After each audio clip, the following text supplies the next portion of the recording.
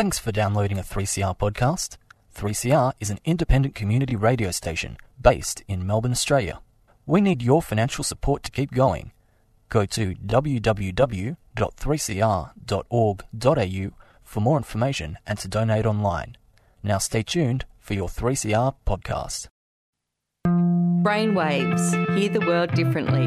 Tune in to 3CR Community Radio, Wednesdays at 5 p.m. for Brainwaves, Melbourne's drive time radio show, giving voice to people with mental illness. 1 in 5 have a mental illness, but 5 in 5 can enjoy this great program, featuring heartwarming stories, great information, and some laughs as well. Find us at 3CR, 855 on your AM dial. Sponsored by Mental Illness Fellowship of Victoria.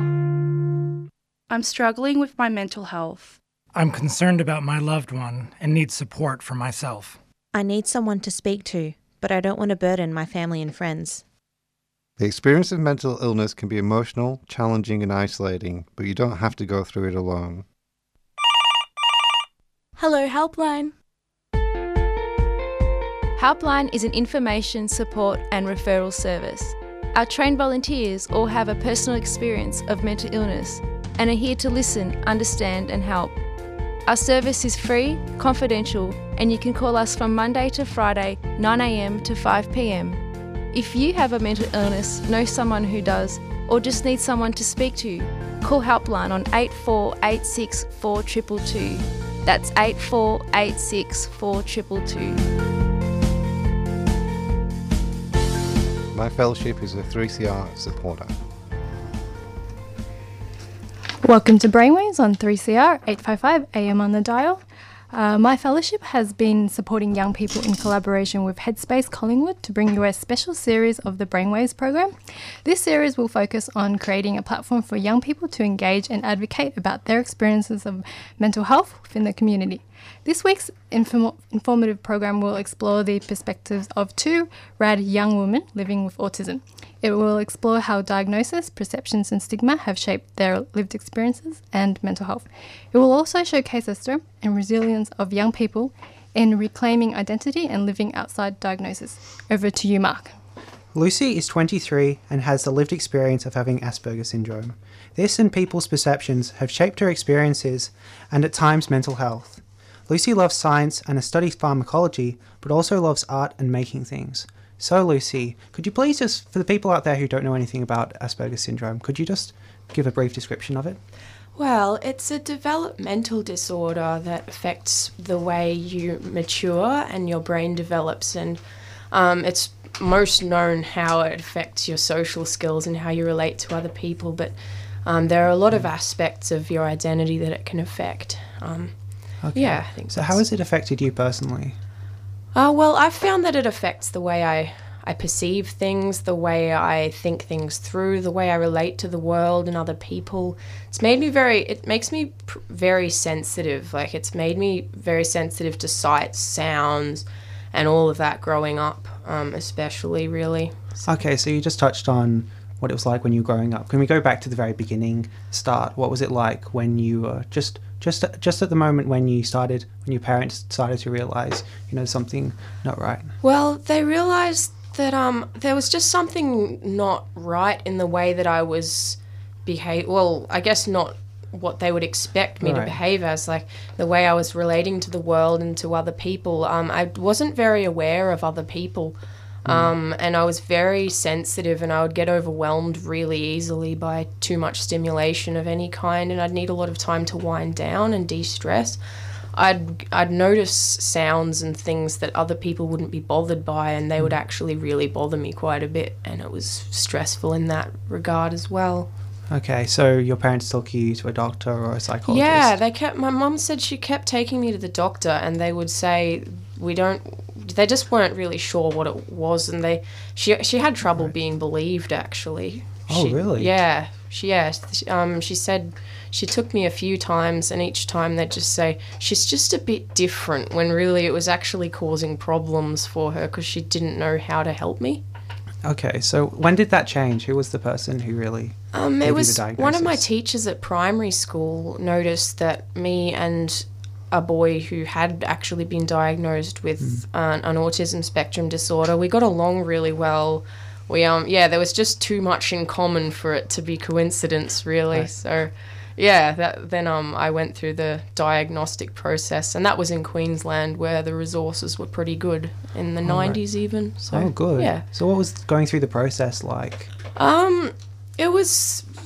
It's hard to remember all of it, to be honest, but there was a lot of emphasis on learning social skills and learning to take the fact that there are other people in the world and that you need to actually relate to them. Like, it was learning to do that, basically, learning how to relate to other people, and Do you think that diagnosis has helped you? It's been quite mixed, actually. I'm overall happy that I have been diagnosed, because it helped my parents understand me better and helped me find ways to calm down, and it helped me find better coping mechanisms. But I also find that it's been a bit of a mixed bag, because I find that sorry, just a bit of a mental blank. So, could you talk a bit about, you talked about before about the Queensland health system. Yeah. Could you talk about the support you received over there and what it was like? Well, that was really good. I had a teacher's aide over there, and that was really helpful. But then when I moved to Victoria, I couldn't get any help at all, really. I wasn't quite severe enough to merit I wasn't severe enough to go to a special school or anything, so I was just sort of on my own with all these children that didn't understand what was going on, and they didn't particularly care. And that was quite difficult. And what sort of effect did that have on you? Well, it wasn't really very helpful. It taught me to sort of mask things, I think.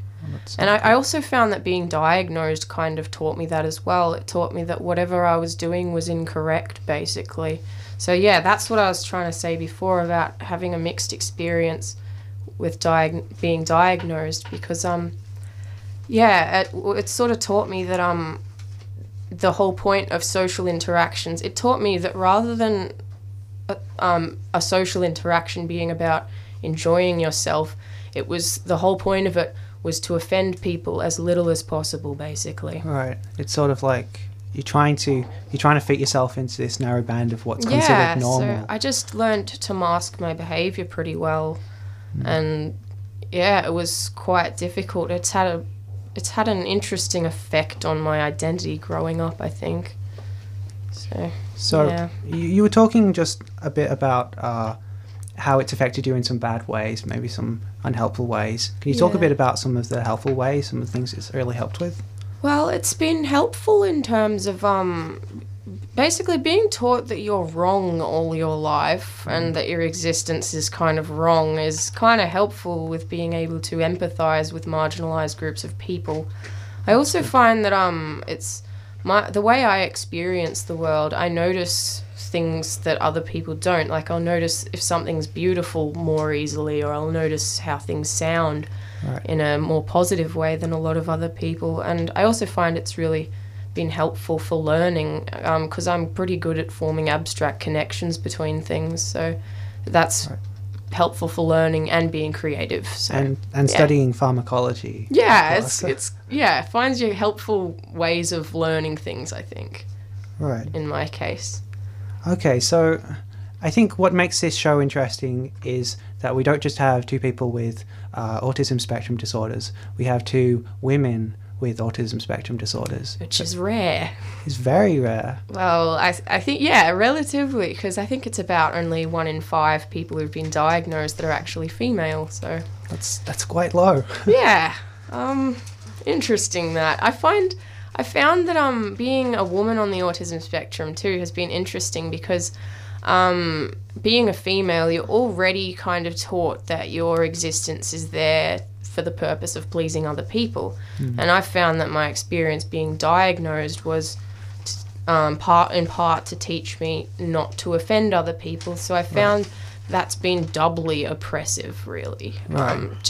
Yeah. Those two stereotypes of this is what a woman's supposed to be and this is what a person with Asperger's is supposed to be. Yeah, this is how to not offend other people ever. And it's been really hard to figure out what I want. It's had a negative impact on my mental health in terms of anxiety and depression, because it's made me really quite indecisive, and it's been difficult to figure out what I want in a given situation. Could you just go into a bit more detail with that? Like, how did you walk me through that process of, like, there must have been a point in time before where you were very much like listening to these kinds of things, like just taking in these kinds of thoughts and just not really thinking, oh, maybe these things aren't right. Maybe I'm not supposed to just please everyone. Well, it's been I've been coming to terms with that lately, and then in the past year or two I've realised how much I've gone out of my way in the past to not offend other people, and how much that bothers me, and I've been wondering why, and I realised it's related to being diagnosed with something and being told that you're different and incorrect, basically. Okay. So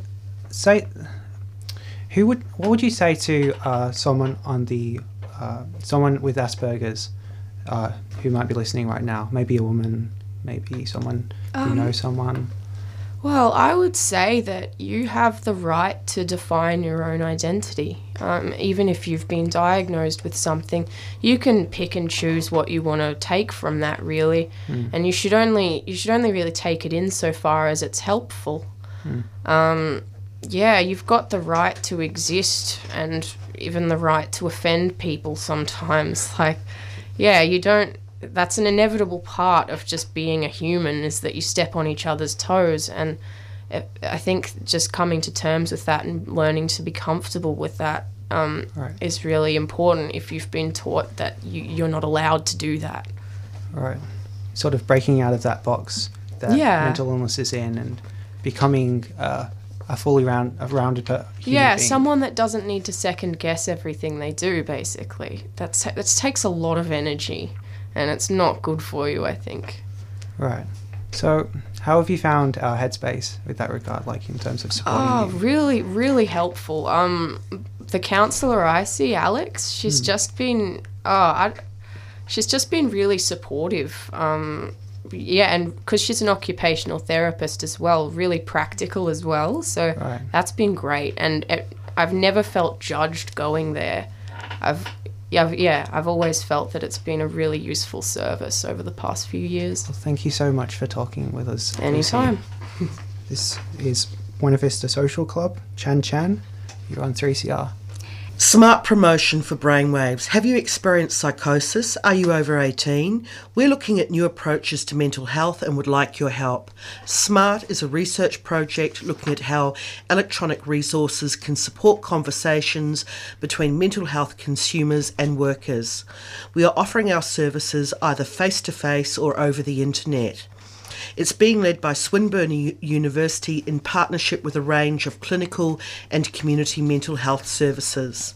If you're interested in getting involved, please call us on 9214 5304 and leave your contact details, or email us at smartonline@swin.edu.au.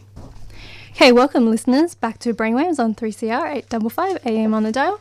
We have a special series of the Brainwaves program in collaboration with Headspace. We have Lucy, Mark and Melissa in the studio talking about their experiences living with autism. Over to you, Mark. Thank you, Kathy. Melissa is 24 and has the lived experience of an autism spectrum diagnosis. This has had positive and negative effects, but at times has influenced mental health. Melissa loves to travel, listen to music, and spend time with friends. So, Melissa, we've just heard from Lucy. She has Asperger's syndrome. Could you just give a brief description of what it's like to have, I think you have high-functioning autism? Yes. What is that like, and how does it compare to Asperger's? Autism is... I have high-functioning autism, which means that I don't really have it very severe. It's a bit different to... I don't know how to describe the difference very well, but it is, there's a few different characteristics that I'm pretty sure are different, but they are similar kind of thing. Okay. But Okay, so how has living with autism affected you? autism has affected me ever since I was younger to now as a young adult. I was diagnosed at the age of 4 and I couldn't speak very well until I was 5 years old. And that was that about the time that you got a diagnosis? Yeah, when I got a diagnosis in Perth because that's where I was from and I grew up. So Okay. All right. So what was it like growing up in Perth? Perth is a bit different to Melbourne, obviously. It's a bit of a smaller city and less people, but I meant in relation to your autism. In relation to my autism, the services when I was younger were generally pretty good. I went to, a lot of the time I used to go to appointments every now and then at a children's hospital called Princess Margaret, which is a pretty famous hospital in Perth. Right. And yeah, they would go check up on me and everything, and yeah, they were generally pretty good. Okay, so what was it like at school then? School. School was generally all right. I had a teacher's aide when I was at school, and that helped very well.